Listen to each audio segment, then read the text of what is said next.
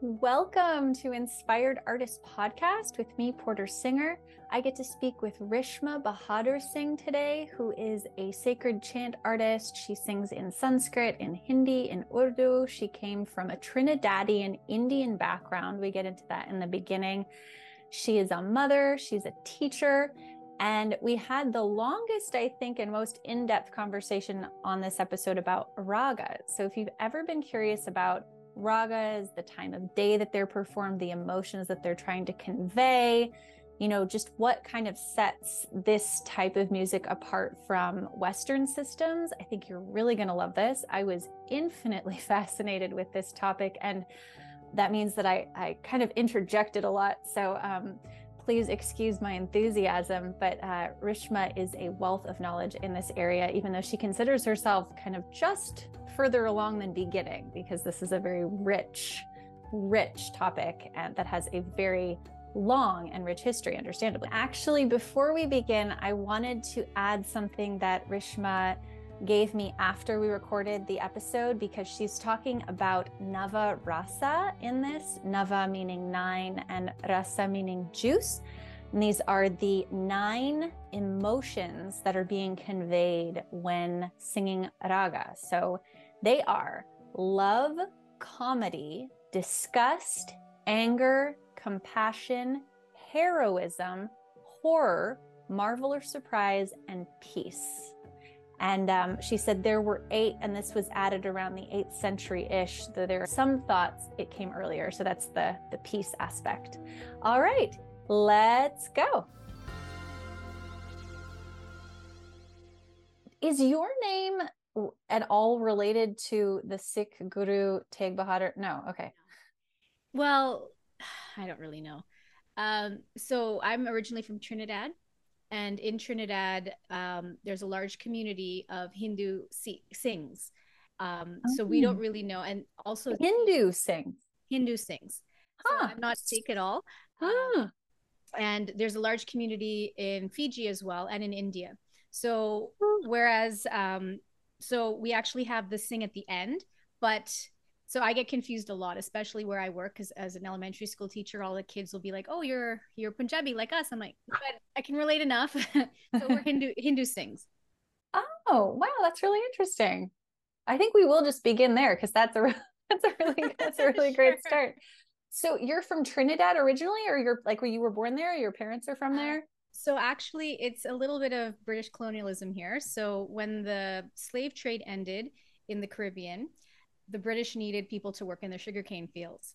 So they brought indentured servants from India to different areas of the world. So the Caribbean, Guyana was another one, Fiji, Mauritius. There were some all over the world, and they were Indian people, because we were owned by England at that time, and we were brought there to work. And so that's how there's this huge community in Trinidad in the Caribbean of Indians. And Oh, so my great grandparents were from India, and the exact region we don't really know, because we've lost our language. Well, at least in my family, we don't speak the language anymore. Again, because English was considered the language to yeah. learn. Um, but we do know on one side of my family they spoke Bhojpuri, which we just, and again, this is all new information for us, because people started to try to uncover where we're from. So we think we're from Bhojpur because they spoke Bhojpuri, but that's a specific style of Hindi. And then on my mom's side, they spoke Urdu. Hmm. So kind of opposite ends here. So we don't really know. And then again, when they brought workers, they brought some from North India and some from South India. And then, of course, when you're in Trinidad, everybody mixes up. So yeah, that's where I'm from. And I moved to Wow. Canada when I was about 4. So I've been here ever since.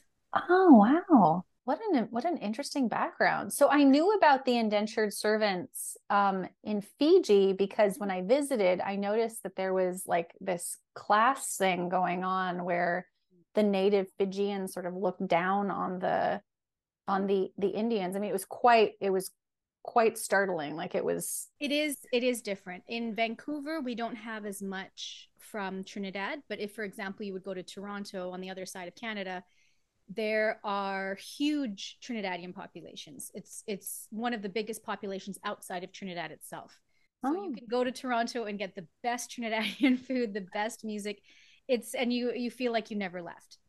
It's just in Vancouver, there's a very, very small community, and there's a larger in Fijian community here. Oh, okay. But Okay. yes, you do have those power dynamics between the different communities. Yeah, it was really interesting because I guess I'd never really experienced like that sort of class dichotomy with people that, I mean, they don't look too dissimilar. There's obviously, Yeah, did. it's the same with me. So even when I was learning music, or if I'm in a pure Indian community, at times it'll be like, oh, I would say, oh, I'm Indian, and the response would be, oh, but you're not really Indian. You were born somewhere else, so you're not Indian. And so my new answer is, I am what your grandchildren will be. So you moved here, and so would you consider your grandchildren not Indian? And it gets very fine. So I feel like I have meant Trinidad maintained their Indian heritage, religion, and culture. We've lost some things like the language. And I think the main thing was the lack of confidence at times, that we didn't know where we were from, why our words sounded different. And when I learned that we spoke Bhojpuri, our words were actually correct. It was just we didn't speak Hindi, we spoke a completely different language. So, and in that language, that word meant what it is.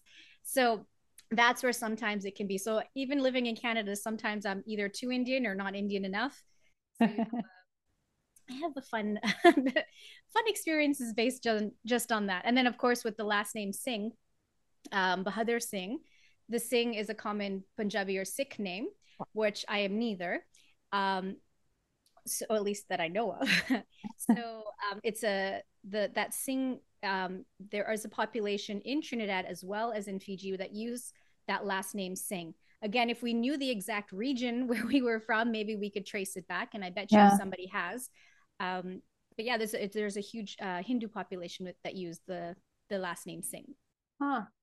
Well, Singh was always like an elective name anyway. So I Right. wonder if it was The just like, warriors. I think it's yeah. based on the caste system. So you'll have the warrior class. So if you have the Singh in it, that's just meant that you were part of an army or part of Mm, defending the kingdom or right.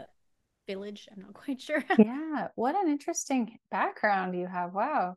So how much has like Trinidadian music influenced your music?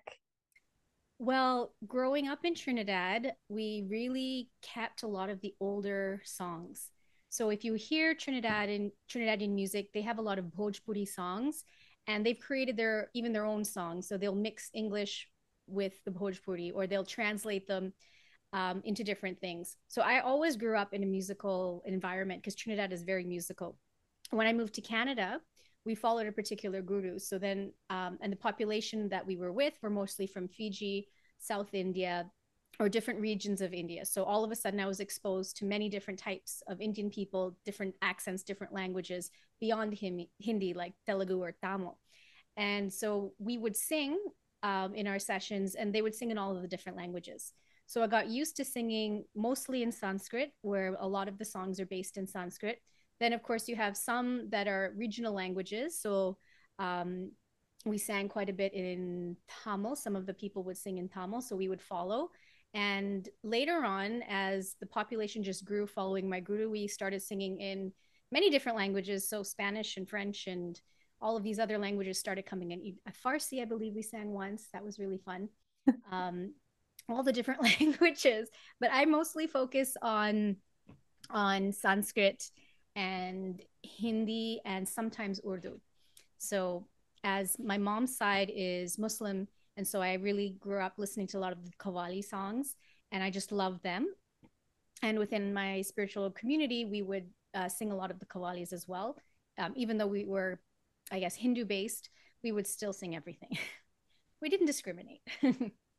Oh, wow, what a rich history you have. I love hearing about this. So when you say you mostly chant in Sanskrit and Urdu, and what else did you say? Fart Hindi as well. I think mostly, well, Hindi. there's different styles that I sing. So if we're specifically focusing on the bhajans or kirtans, then those would be almost in any language. but mostly in Sanskrit and Hindi, and sometimes English. I don't really venture out into the other languages, but sometimes we'll have people who will sing in those languages, and then I will repeat, will Yeah. follow along with them in the kirtan style. But I'm curious, so was that just like, is that sort of what your heart pulled you towards? Was there like a philosophical reason for that, or? Well, my grandfather started following a guru in India in the 70s, so before I was born, Mhm. and my parents started as well. So I think it's very similar to you. We grew up in a community following a specific guru. Oh, I And didn't grow up in it. oh, I sorry. Okay. Yeah. Okay, so I grew up in a community following a specific guru. Yeah. So, and one of the main components of that spirituality was singing and music. So bhajans was a huge, huge, huge thing, and it's the style is a little bit different. It's they've made the song shorter, and then the mic is passed around, so everybody gets a turn to sing. And then there's a specific order. You always start off with a Ganesh song, and then sometimes a Guru song, and then a goddess or Mata song, and then you can sing whatever you want. And it's just an open mic session pretty much, and we all get a chance, so everybody gets their 5 minutes or 3 minutes, however long you want to sing. And you can, if you feel like singing Krishna today, you sing Krishna. If you feel like singing Shiva today, you sing Shiva. And some people only sing the same song each time, and that's totally fine as well. So that's the main style that I grew up singing, and that's what I share. But when I was that age as well, my mom wanted to put me into classical Indian music. So I didn't really understand what was going on. She just said, drop me up at somebody's house and I would just sing there for an hour. And that's where I started singing classical Indian music, so ragas. And lately, in the last, I guess, I want to say 20 years. How old am I now? In the last that I really started focusing more on the ragas. I started exploring just why do we have these time differences? What do the notes mean? How does it affect your body? Why is it a meditative practice? What is that yogic connection to ragas? And then I realized that ragas were actually the base of all of the bhajans that we sang. So then when I learned that, oh, this Ganesh song that I thought was just a child song because it was so simple and the melody was so simple, I thought, oh, okay, yeah, that's kind of boring. But then I learned that it was composed in a rag called Rag Hamsadwani, which their specific notes are specifically designed for the energy of Ganesh. And so this simple song that I thought was just a song that you learn when you're 5 and that you sing forever was actually such a profound song. It wasn't only a melody, it was based on this energy of the rag using with for Ganesh. So then I started peeling these down, and that's kind of been my search. So I've been reading things about my guru as well as other yogis and saints all around India on music. So then I started learning that there was something called the yoga of music and the yoga of sound, and that's where I started exploring. And then I think I started to appreciate the bhajans more, because growing up in something, you think, oh yeah, that's just what we do every day. Like there's nothing special about it. I don't know. He just said to do it, so we do it every Sunday or Thursday. But then I started to realize, wow, okay, clapping. What does that do when we clap when we sing? That activates all of or I guess meridians or nadis in our hands. It also connects your brain. And then, okay, singing as a group, what's the big deal? Okay, that entrains our body to all have the same beat, the same rhythm, and then we all journey together into the spiritual upliftment.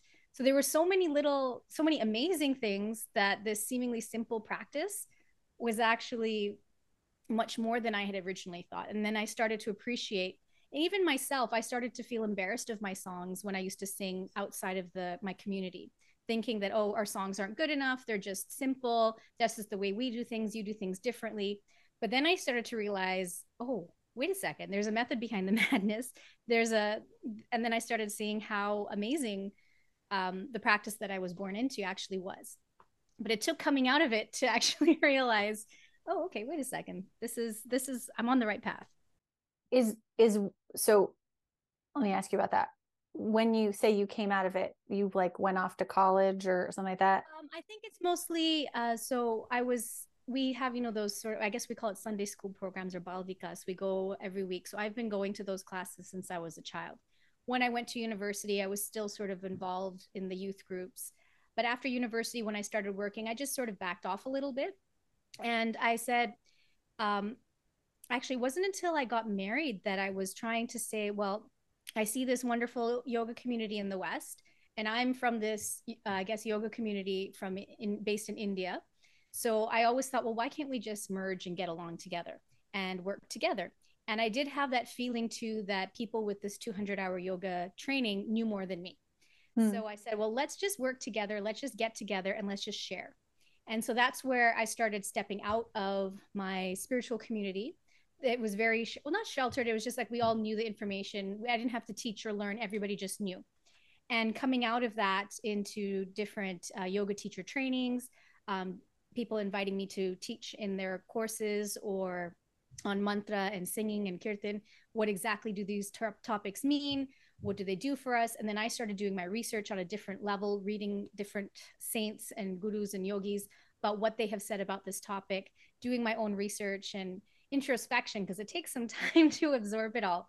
That's when I started to realize, oh, wow, what I've been doing my entire life was based in such a profound knowledge. And I just took it for granted Hmm. because they don't really teach you all those things. We did it. Hmm. It was less intellectual and more heart based, which is, which is great. So yeah, that's kind of where that came from. What do you think was the shift for you in seeing yourself as like somebody who could go out and teach and perform and like be in the spotlight as opposed to like one of the community? I still have feeling right now. I don't think I've gotten out of that. I think for me, it was when I started just sharing with others. And I didn't feel like I was qualified to even say anything. I felt like, again, I didn't know enough. I didn't have my 200-hour training. I didn't, you always put these things, that feeling of imposter syndrome, really this yogi, or you should go to my guru directly or go to somebody directly, not me. But then when I started teaching, I found that there was such an interest in it and people really wanted to know. And things that I took for granted as simple and just common knowledge wasn't. And that's when I realized that I did have something to say. I did have an expertise in something. So that's when I started to teach initially actually online before online was a thing because I had a small babies at the time, so I couldn't really travel. So when they're in their nap time, I would teach one-to-one or small groups online before Zoom. So that was a bit fun. And then it just grew from there. It slowly grew and more interest came. And then I think especially with the movement of decolonization of yoga, people started reaching out to me. So Hmm. they started seeking me out because they wanted to know the traditional ways. They wanted to hear what they just wanted to know, and they wanted to explore. And as soon as I would open my mouth, people would say, "Oh, we never knew that. Nobody ever told us that." And that's when I said, okay, I actually do know what I'm saying. I do know what I'm talking about. There will always be more to learn, but I know information that people would like to explore. And even the style that I sing, I think I sang at one festival in Oregon. And when I sang, the most common comment, even though everybody knew about what kirtan and bhajan were, um, they said, well, we've never heard that style before. We've never heard kirtan sung like that. And for me, I'm like, but this is what everybody does. Hmm. This is so common. How could you? I don't want to say how could you not. I'm like, I was just surprised that what is so common and normal in my community, even within India, is not here. Hmm. So that's when I started to explore music more as outside of my community. I still definitely do. I'm very involved with my own spiritual community, but I'm learning to step out a bit more. I'm seeing like, because okay, so when I took anthropology, there was this term syncretism. Hmm. Syncretism. Yeah, I think that's what it was.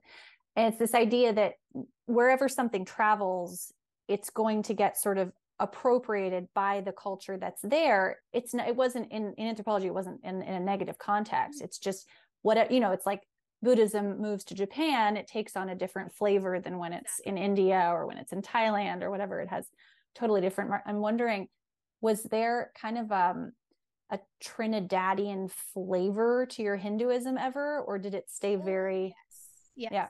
I would think so. The way we practice Hinduism, we didn't really, well, at least growing up, we didn't really distinguish between other religions. So for Diwali, for example, everybody would be on the street regardless if you were Christian, Baptist, Muslim, Hindu, everybody celebrates together.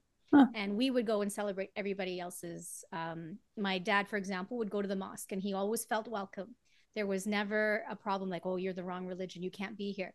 We were always welcome in each other's spiritual spaces. And that's what I grew up with, that idea that we are not separate. We are just all one big family singing, singing in different languages and singing in different styles, but at the core, we're all the same. So I think that really came from that Trinidadian openness. And as well as my guru, he always stressed that as well. It doesn't matter if you're a Hindu or Buddhist, Christian. Um, at the core, I guess one famous quote is all the religions are facets of the same truth. So at the deep core, we're all based in love. We're all based in that divinity. The outside surfaces may be different, and there will be different on the external part, but that core is all the same. Oh, that just reminded me. I've been listening to this guy called Robert Grant. Have you ever heard of him? Oh my God. Sometimes I just find out about somebody and I get so excited, but he has this podcast. And what he says is that fact is actually facets. When you said facets, it reminded me of that because it's like basically the idea is that all of the myriad facets that every single incarnated human and animal and plant or whatever contains is the whole. It's exactly. the composite of that is the oneness, right?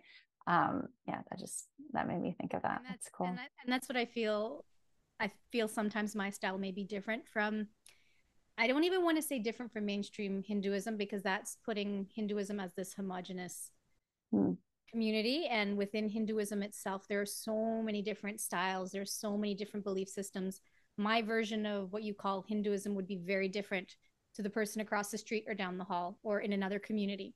So yeah, I'm trying to not use that as a blanket term, but in the tradition that I grew up in that's how they approach things. What is it about you that makes somebody say that would key them into the fact that you aren't straight from India? Obviously you have a Canadian/American accent, but like why not from India as opposed to from Trinidad? What do you think about your demeanor, or is it just that you say that out the gate? I think people will immediately say because I don't have an accent. I grew up here, so my accent is mostly gone. Little words will stick in here and there. It's also a way of thinking, I believe. So I've grown up in the West. I've grown up in Canada.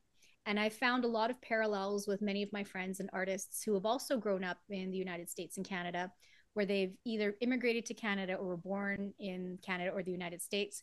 We all have this similarity where we still hold on to our Indian traditions, but we are able to move back and forth between the Western cultures and the Indian cultures.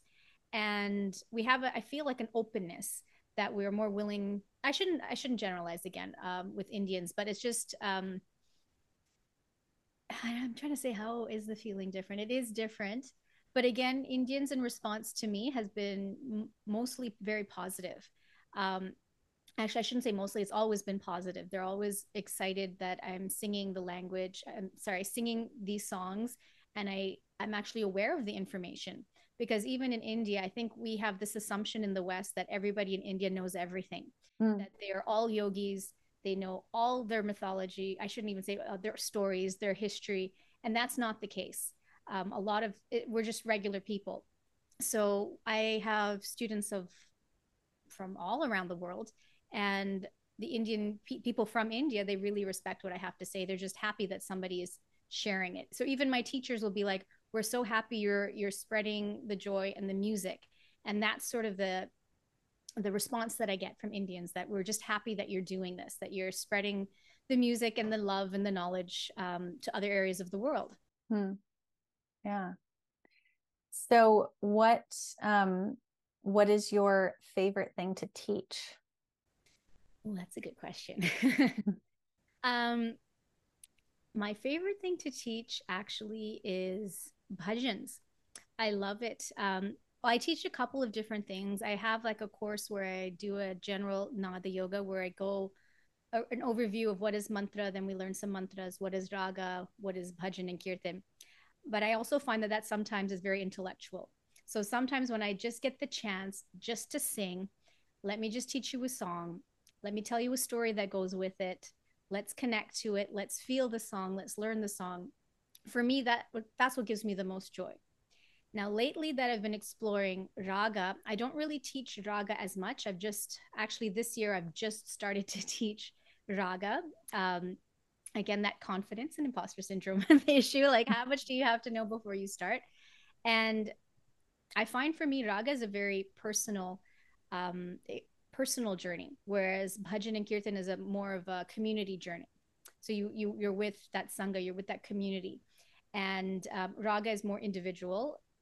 Even though other people can listen, it's really just one or two people singing or playing instruments at a time. So that's why I feel it's very different. It's very personal. So I like to do that at home alone. Maybe my kids will be around and they'll join in. But for me, the bhajans is really where everybody is together, everybody's singing, everybody is sharing and creating that energy and that atmosphere. So for me, that would be my favorite. When you say singing raga, are you talking about just singing the scales, or are the words that you're singing important? So I'll clarify for those who may not know what raga is.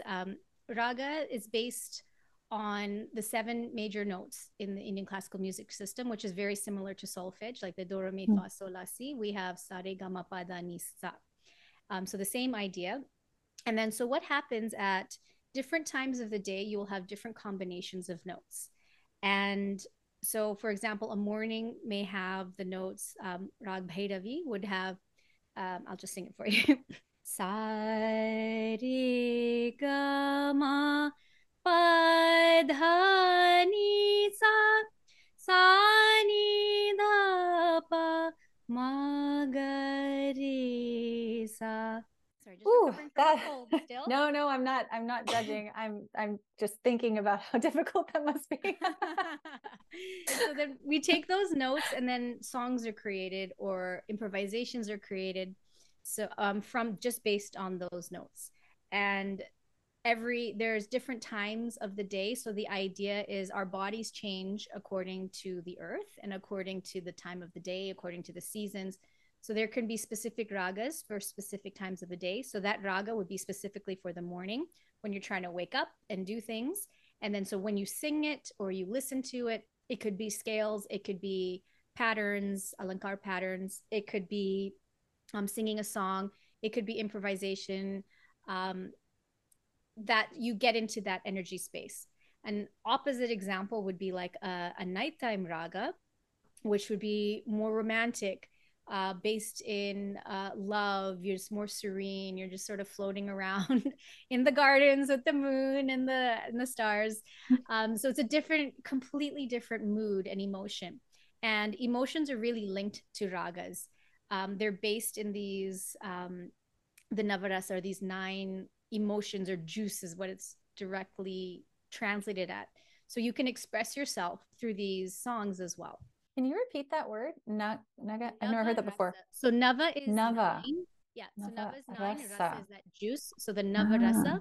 So there would be like anger, disgust, enchantment, humor. I'm trying to remember them all now. Peace. Okay, there are nine. I can't remember them off the spot. But then when you go into the arts, then as a singer, I don't really go into those. I mostly stick with the peace, the love, the compassion. There, that's the one, compassion and love.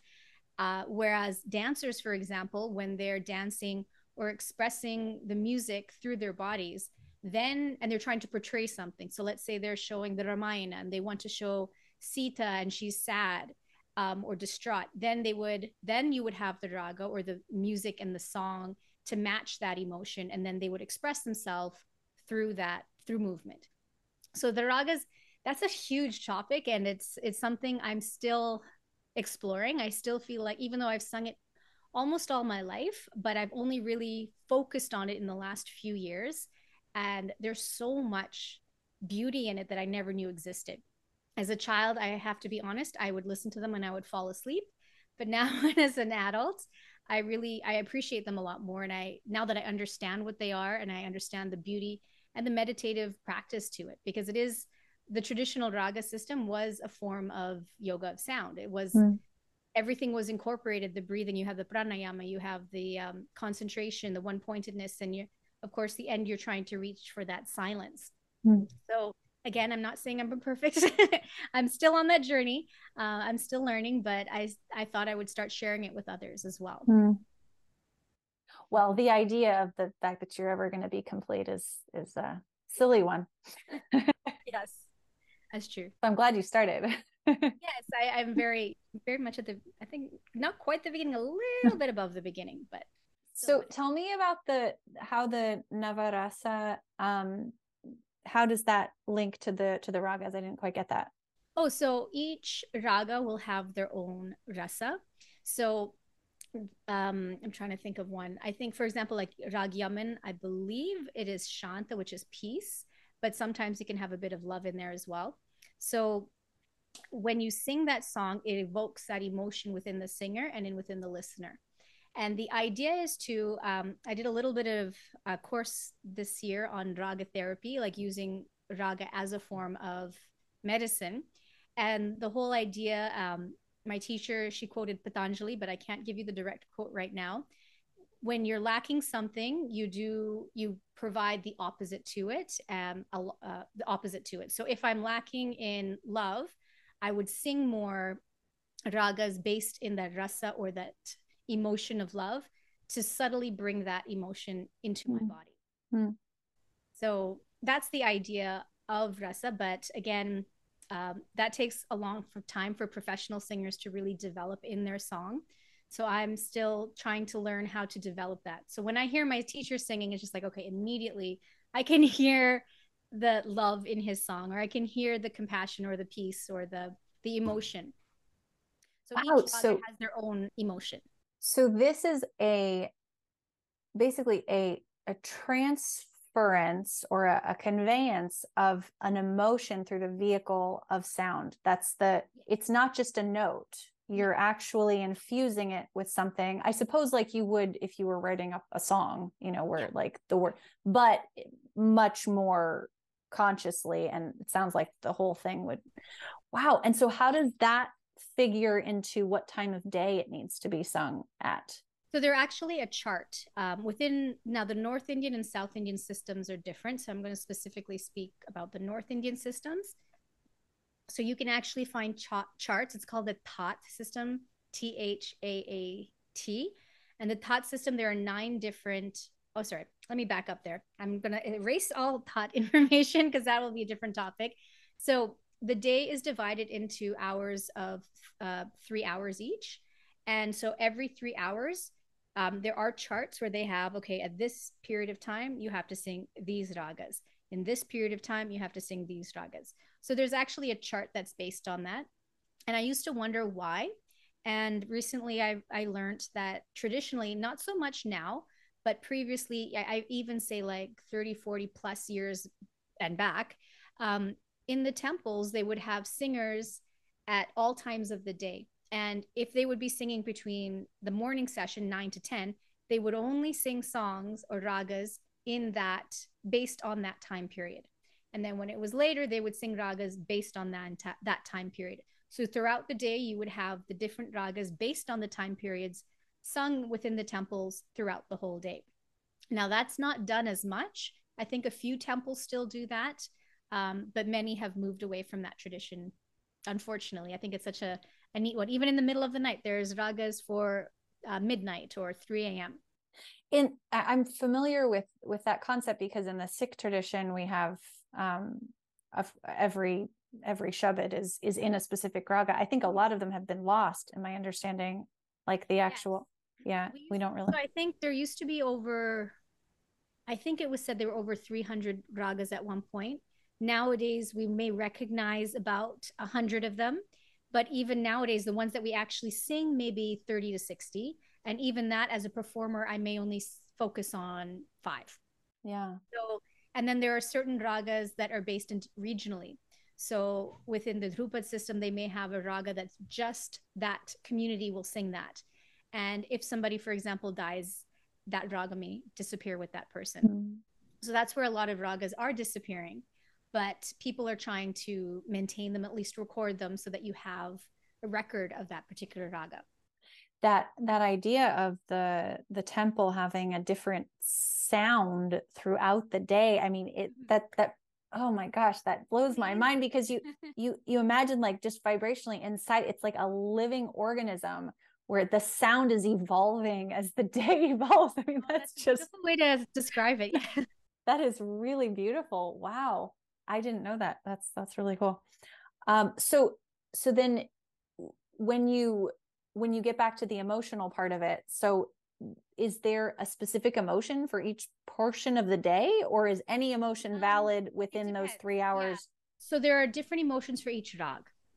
And this was something I was trying to clarify, because I was listening to different lectures from singers. So the main system, you have a specific rasa or emotion on a particular for each rag. But I think last year I was listening to one of my teachers, and he was saying, well, I don't follow that system. I could sing any raga with any emotion. And he could. So in that lecture, he actually would sing a raga and said, okay, I'm going to sing it lovingly now. And he sang it very sweetly. Now I'm going to sing it with anger. And then, so he was able to change that. And listening to that lecture kind of blew the whole rasa system out of my window. But the way that we are trained now, again, he is a top singer, so he can do something like that. For the rest of us, we have a specific emotion for a specific raga. Okay. So you learn this raga has this emotion, and that's what you imbue it with. Okay. And sometimes we won't even know what the emotion is. They will just say, let's just learn the raga, and it'll come. Oh, okay. Interesting. But one day when you see yourself as a world-class raga singer, you will be singing every raga that you sing in the key of every emotion. Working on it slowly. And the thing with raga, I know it's such a new topic on this side of the world. It's such a beautiful topic, and as I said, I used to think it was the world's most not interesting thing. Like, oh, I used to think it was beautiful, but I would be out, because it's very relaxing as well. And the songs are unlike kirtan, where for us we'd have these short kirtans, and then we have lots of drums and lots of clapping, lots of cymbals and noisemakers. For raga, you're just using a stringed tanpura, which has four strings, and it only plays 2 notes, which is the tonic fifth, and the pa, and that's pretty much it. And the same as the Western fifth. Yes. Oh. Depending on the song. So for example, there's one song that may do a fourth, but that's not super common. It's more common to have the perfect fifth. So you would play low, low pa, so low fifth, and then sa, which would be the tonic, and then it goes high, and then low. Pa sa sa sa. Pa, no, I'm doing it wrong. Sa sa sa. No, I'm getting everything with See, when I'm like, I've done this my whole life, and now I can't even remember what the notes are. But yes, so that's the way it goes. And then you may have a flute player, you may have another instrumentalist with you, and there may be drums that will come in. But the first part of a raga will just all be improvisation with just you and that tanpura, that drone sound. And then later on, you may sing the words, and then the drums and the rhythm will come in near the end. Wow. It's a completely different. The original ragas were, again, for the temples, and they weren't really forms of entertainment. They were forms of meditation. But they were considered, just by singing, that was your meditation. I forgot what I was going to say. Okay, before you say that, I'm going to correct myself. So it is ba, sa, sa, sa, ba. Okay, there we go. That's what it is. I have that on the record, because if my teacher hears that, said, Rishima, how could you not know that? Oh, I know what I was going to ask you. Thank you. I needed that before I could ask my question. It had to come out. The correct one. It was perfect unfoldment. When you teach, so you teach actual raga to people, you don't teach about it or strictly about it. You also teach them how to. Do you find that it is like accessible for, because I don't know how to sing the notes that you just did. I mean, I've been singing my whole life, it but takes time. I know half steps. That's it. Really, I have to say it depends on the person.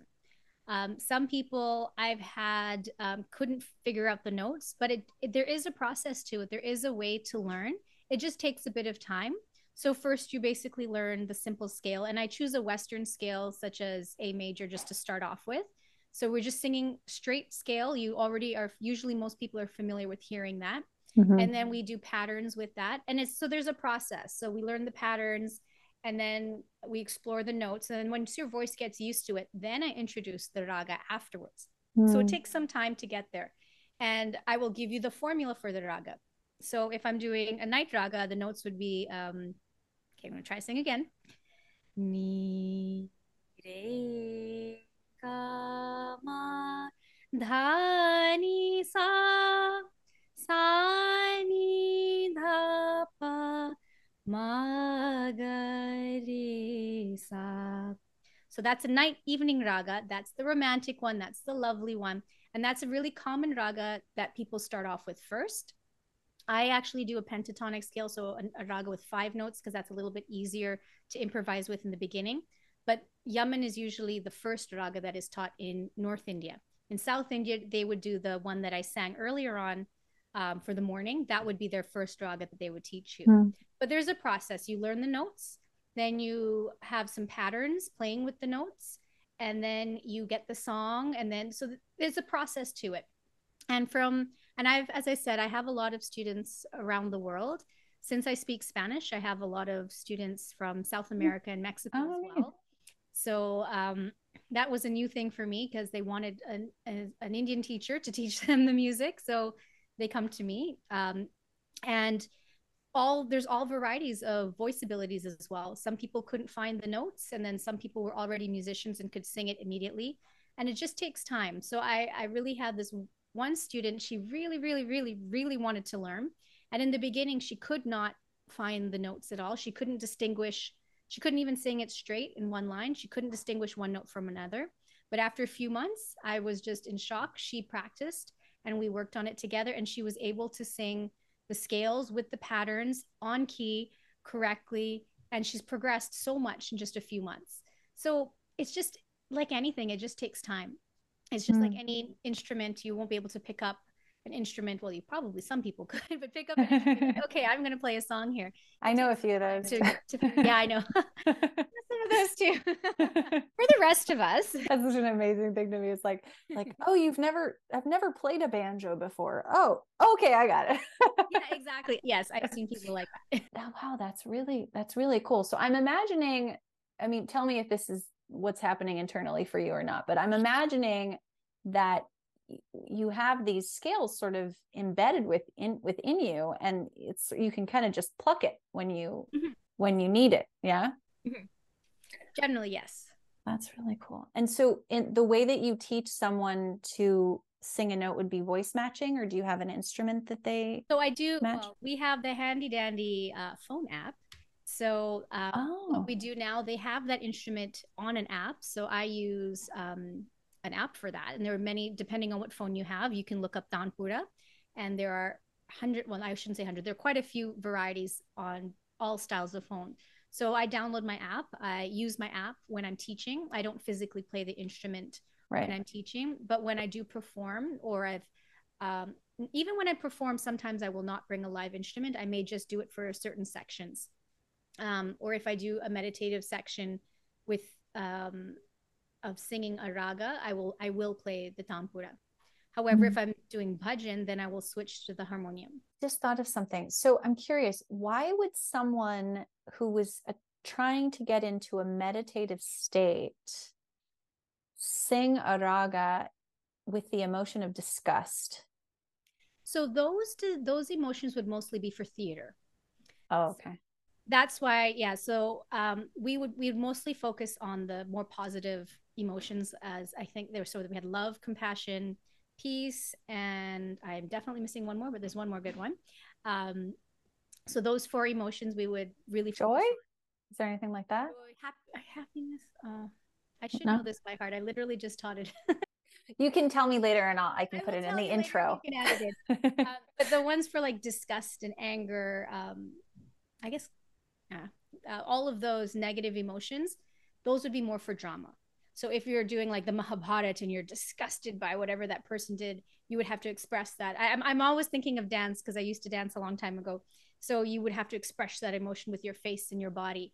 And then the raga, the singers or the musicians would have to portray that. Mm. But in general, I don't sing anything based. I have actually never sung a song with anger or disgust. I actually don't even know what it would sound like. I have seen somebody dance it, which is incredible because then you hear this the singer and it's almost like they're wailing or they're crying and they're emoting all of this emotion of sadness or something, but they're describing a specific story. So when you have a theater piece or a dance piece, they're bringing you that journey through the music and through the movement. And all of this, I should mention, is all traditional and written in the Natya Shastra, which is a document written, again, I'm not sure the exact date, but a very long time ago. And it has all of this within it, how to use music and drama and dance into your spiritual practice, as well as the Vedas, too. Of course, they have a whole section just on music. The whole Samaveda is music based. So this is really integrated within the whole, within spirituality. Music is not separate. Oh, I was muting. I like that. Music is not separate. Sama Veda. I'll have to go check that out. That sounds cool. So we've been talking about ragas for a while, which is infinitely fascinating, but I wonder if there's something else that you had hoped to chat about, because I don't want to dominate with my nitpicking of your raga info. To tell you the truth, raga has been, I started off most of my life in a bhajan and mantra based community. So we used to sing, I used to only sing bhajans. Again, my mom would take me to raga classes, but at that age, I didn't really understand it. And I have to say, raga may not be for everyone. Bhajan, I guess, is more, can feel more joyful because it's more rhythm, it's more for the people. But I've been finding lately, I've been more attracted to raga. I still love my bhajans. I can break it out in a second and I'll be all for it. I still go every week and sing, but it's just, I feel like I just want, I guess, the listeners to know that there's such a variety of spiritual and beautiful music and practices, whether it's mantra or raga or bhajan, or, and then of course there's other traditions as well throughout India. What sounds like a raga in South India is not going to sound like a raga in North India, or even different schools of music are going to sound slightly different, and each has its own beauty. So that's pretty much all I wanted to say for that. And even for ragas, how people will say, well, it takes a lifetime or lifetimes to actually learn ragas. What's the point? I'm not going to be able to do it. And I also, what I say to that, and I do get that question quite a bit, is that even just by opening your voice, if you want to, if you choose to learn, just by singing them, you start to open yourself up. You start to open up those channels within your body. I didn't talk about it before, but within the Nada Yoga system, the idea that, you know, we have all these nadis, these 72,000 nadis or energy centers in our body. And they're linked, of course, to, when you have bundles of them, you have your chakras. So they're all based on vibration and sound. So when you're singing and you're bending the notes and moving the notes, you're actually stimulating and activating these energetic systems within your body. So therefore, raga becomes a spiritual practice. Music becomes a spiritual practice. It's more than singing that simple song you learn when you're 5 years old. So I think, yeah, that's pretty much it. It's such a huge, beautiful topic, and I feel like I'm just touching the tip of it. That's an interesting objection that I wouldn't have thought to have, because in my mind, if you can get to the end of something, it's not very interesting. Like if you can just not get any better ever. I remember thinking that when I started like the physical yoga practice of asanas, I was like, at some point, I'm going to know all of these, and then what, you know? Which it turns out not to be true. There's always somewhere else you can go with it. But I remember thinking like, wow, that's kind of boring. I'm going to have to take up something else, you know? But if there's like an endless depth that you can go into, I mean, that's actually very exciting. you know, because you can choose not to. I mean, you can go only so far if you want to, but you can. And even I should mention too, if you're not a singer, I have people who are not very comfortable with their voices or just don't want to sing. It's not their thing. And that's totally fine too. Listening also helps. And the great thing we have nowadays are things like YouTube and Spotify and different music platforms.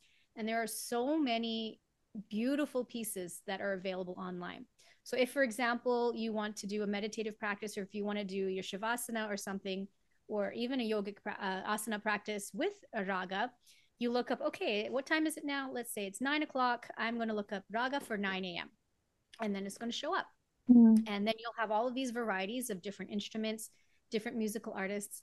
There are some absolutely amazing, amazing artists. So it's not like we have to reinvent the wheel that, okay, now you have to learn raga. Now you have to learn how to do this. You can if you enjoy it. And I do have many students who say to me, I don't want to be a famous singer. I just want to be able to experience the notes within myself. And there are benefits, of course, to singing it yourself. But again, listening and just meditating with it also has immense benefits. And yes, it never ends. When it ends, that means you are no longer needed here on earthly plane. So do you have a sense of why, like, just this is not like an educational question, just sort of like intuitively, like why what we call Western music is so rigidly intervaled, whereas like Indian, even like East, you know, like if you go to China or Japanese music or stuff, there's a lot more like it's a lot more like string instruments as opposed to like a piano, I guess. Or you know what I think it is? When I did my music history in Western music a long time ago, I was thinking about this a lot. And the original Western music, again, was based in the church. Well, that style of music, the more classically based music. And there used to be a lot of improvisation. Improvisation was a part of the music. Then, as history progressed, then we started writing things down. And then we wanted to, I should say, the music wanted to maintain the style of the original composer. So I feel like if I had Chopin playing, I don't know if well, I can't say for Chopin, but I'm just assuming, I don't know if when he played piano, if he played exactly the same thing all the time. We just don't know because there's no records of it. But one thing that's really important is the shift in the tones of the music. And this happened around the time of Mozart, where before the harpsichord and the instruments were based on a system of music where if you vibrated a string, you played all of the notes based on that vibration. So the notes were not equidistant, they were not equally separate. But during that time, they started tuning pianos and harpsichords. That's when the piano started coming in around the end of his lifetime. They started making the notes equidistant. And I remember a quote where Mozart said, "Oh, the divinity in the music is gone." So just that change is where I feel music started to change. Western music started to focus more on the written music and the styles. I still find there's a profound beauty in the Western music. I especially love classical music. I'm a piano player myself. And it's just, that's where I think the difference is. Whereas within the Eastern traditions, I can speak mostly for Indian traditions, we weren't putting stuff on, we didn't focus on harmonies, we focused more on melody. So they're only now with the influence of Western systems of music, now we're starting to see not so much in raga, but in bhajans, you'll hear melody. I play chords, which is considered, oh my gosh, in on the harmonium. You mean harmony? I got yelled at by a little old lady once, and then I didn't understand what she was talking about. And then when I learned the history that certain areas, they're pure melody, they don't do chords. But now all of these systems are getting interwoven together, and now you're hearing new styles of music, new styles of Indian music, and it's amazing too. So I think everything is great, but that's really what I think happened in the Western system. That there was a shift in, and again, I'm not a musicologist in Western music at all. I've only taken a couple of courses and played piano most of my life, so that's what my assumption is. But I have been taught several times, especially with the Drupad that I sing as well, which is a very old style. They do not follow the piano scale that we have right now, or harmonium scale of music, because that's why we have the tampura. So For example, if I sing sa re ga, like sa re ga, some of the notes, depending on the raga, may be slightly lower or slightly closer to a different note, depending on the raga. And my teacher, I'm still a work and training. He's still helping me to figure out, because I'm so trained in the Western system of hearing a piano. I need to say, okay, this note needs to be slightly lower, or this note needs to be slightly higher in order for it to be based on the vibrations of a string in that older system of music. And this is all by ear. I mean, it's not like you're going like, okay, this many hertz. No, I have to hear him. And sometimes when I sing, I'm like, oh, I'm doing this perfectly. And he'll be like, okay, Rishma, that's a little bit too low. Or that's a little bit too high. You have to bring it down. And I'm working on hearing the differences between the two different scales. I know there are videos online. I think it's called the Just System. So you can hear the two different songs played in the two different key styles, and they do sound slightly different. To be honest, I'm not used to the more ancient style, so I'm still learning to develop that. But it's just fascinating to know that even happened, and that it even within the more traditional styles of Indian music, they really try to maintain that. And that's the reason why a lot of people I shouldn't say a lot, some people reject the harmonium in India because of that. Right. However, some people embrace the harmonium thinking this is the most amazing instrument in the world. So it goes both ways. So one of my lineages is like, if you touch the harmonium with this song, it's just, no, that's absolutely not going to happen. Whereas in another style, my teacher plays their harmonium while I sing. So again, different systems, different ideas, different schools of music will do different things. Well, the harmonium is an interesting instrument because it's like any tuning kind of goes, so it almost has its own scale depending on which one you pick up. Exactly. I have one that is slightly off. So whenever I bring it, the drummers always make fun of me because they're like, Rishma, it's not on key. And they have to change all their drums to be in tune with that off key harmonium. Oh, well, that's a whole other exploration too, because I mean, I don't think in Western music we have tuned drums. Am I wrong? I don't think so. Yeah, that's an interesting one because so within Indian music, the tabla, I'll just say for tabla for now because that's what I know the best, will be tuned to your tonic note. Yeah. So if I'm singing on an A, they will play an A, or they will play the perfect fifth version of it, so it matches into the scale. Yeah. So that's so crazy. For example, they'll have multiple tablas for different notes, and they'll have like a wall of drums. You're like, oh, this is so cool. And then they will match you. Yeah. And sometimes they'll switch it in between if I change scales but if you're singing in a kirtan style, everybody sings in whatever note they want. So they'll just do a basic one and they just stick with it. They won't change for that. They'll mostly change if it's like a professional performance, or if it's a raga, then they will match you. I cannot believe that an hour just went by.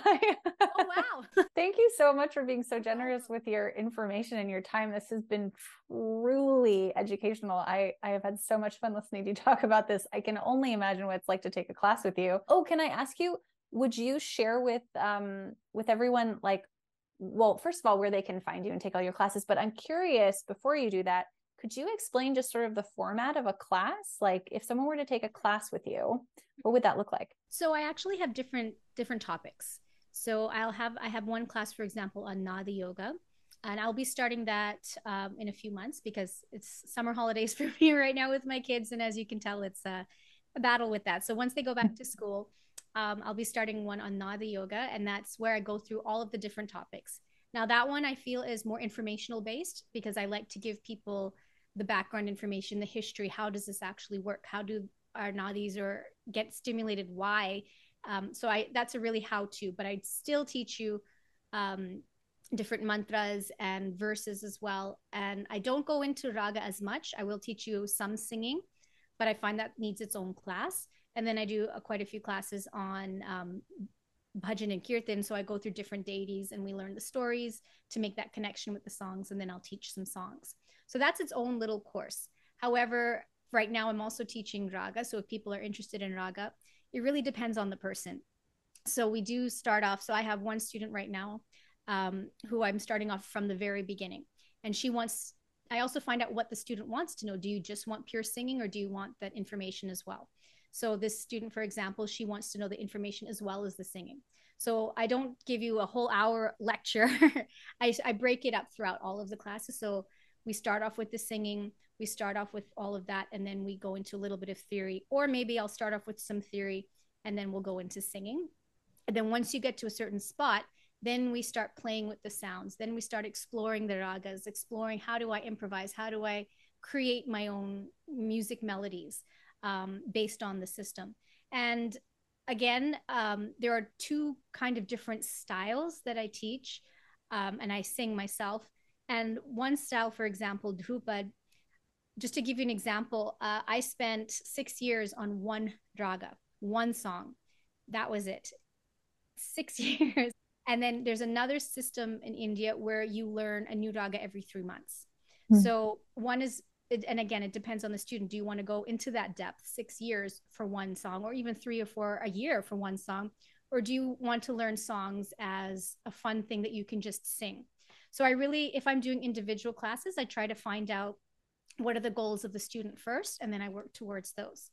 And right now, I have a mix. So some students really want to go more in depth, and some students just want to go very slowly, a step at a time. Wow. So in the first one that you mentioned, the Nada yoga class, or is that what it's called? I'm assuming that's a group class. That's a group class. Yes. Yeah. Okay, cool. And I do, at the moment, since I'm not offering right now, I do have a recorded version of it available. So if people want to just listen to it, it's a pre-recorded one of the last class that I did, and I've just uploaded it. I also have some audio courses that I'm working on. I have one right now, which it's a 10-minute a day. So it's 10 classes, about 10 to 15 minutes each day of a different mantra, short mantras that you can learn. And I'm working on another one. I'm still in the 2 more classes to record on this one and edit it, is one on bhajans. So what I've done is I've tried to, well, no, I hadn't tried. I did tell you a story. So first I start off, okay, let's say we're talking about Ganesh. I'll tell you a story about Ganesh, a little bit about him, and then we'll go straight into the song. I'll teach you the words, and then we can sing it together. And that's an audio course that I'm almost done. And those are all available again on my website. So it's literally just my name, but I have a fun name with 2 extra I's in there. So it's rishimamusic.com. So RISHIMA music.com. And then that has links to my YouTube, my Spotify, my Facebook, Instagram. And also, one more thing is that I've decided to offer free classes on YouTube. So for people who want to learn more kirtan or bhajan based short songs, originally I was doing it as a small class, but then so many people were asking me that they weren't getting it. So I've just started uploading them. So once a week I've been uploading classes for the previous ones I've done, and then I'm just going to do them once a month. So those are available right now on my YouTube channel. Oh, cool. Okay, sweet. And I'm assuming you have a newsletter? Yes. Yes. Could you add me? I'd love to know all about it. Yeah. All right. Well, thank you so much, Rishima. This was really amazing. I'm so glad that DTO connected us. And I will hopefully I will definitely be keeping abreast of what you are up to, because I think this is really, really cool. So yeah, thank you so much. And so much. Thanks everyone for listening, and we'll see you in the next episode. Thanks for tuning into the podcast, y'all. Please like, subscribe, rate, comment, whatever the platform you listen to podcasts on offers you as a way to let its algorithm know that you're enjoying these episodes. That really helps. Also, there's some links in the podcast description notes that allow you to support the podcast in a way that benefits you and us. So please check those out. And if you'd like to stay in touch with me, you can sign up for my mailing list at portersinger.com. We'll see you in the next episode. Bye.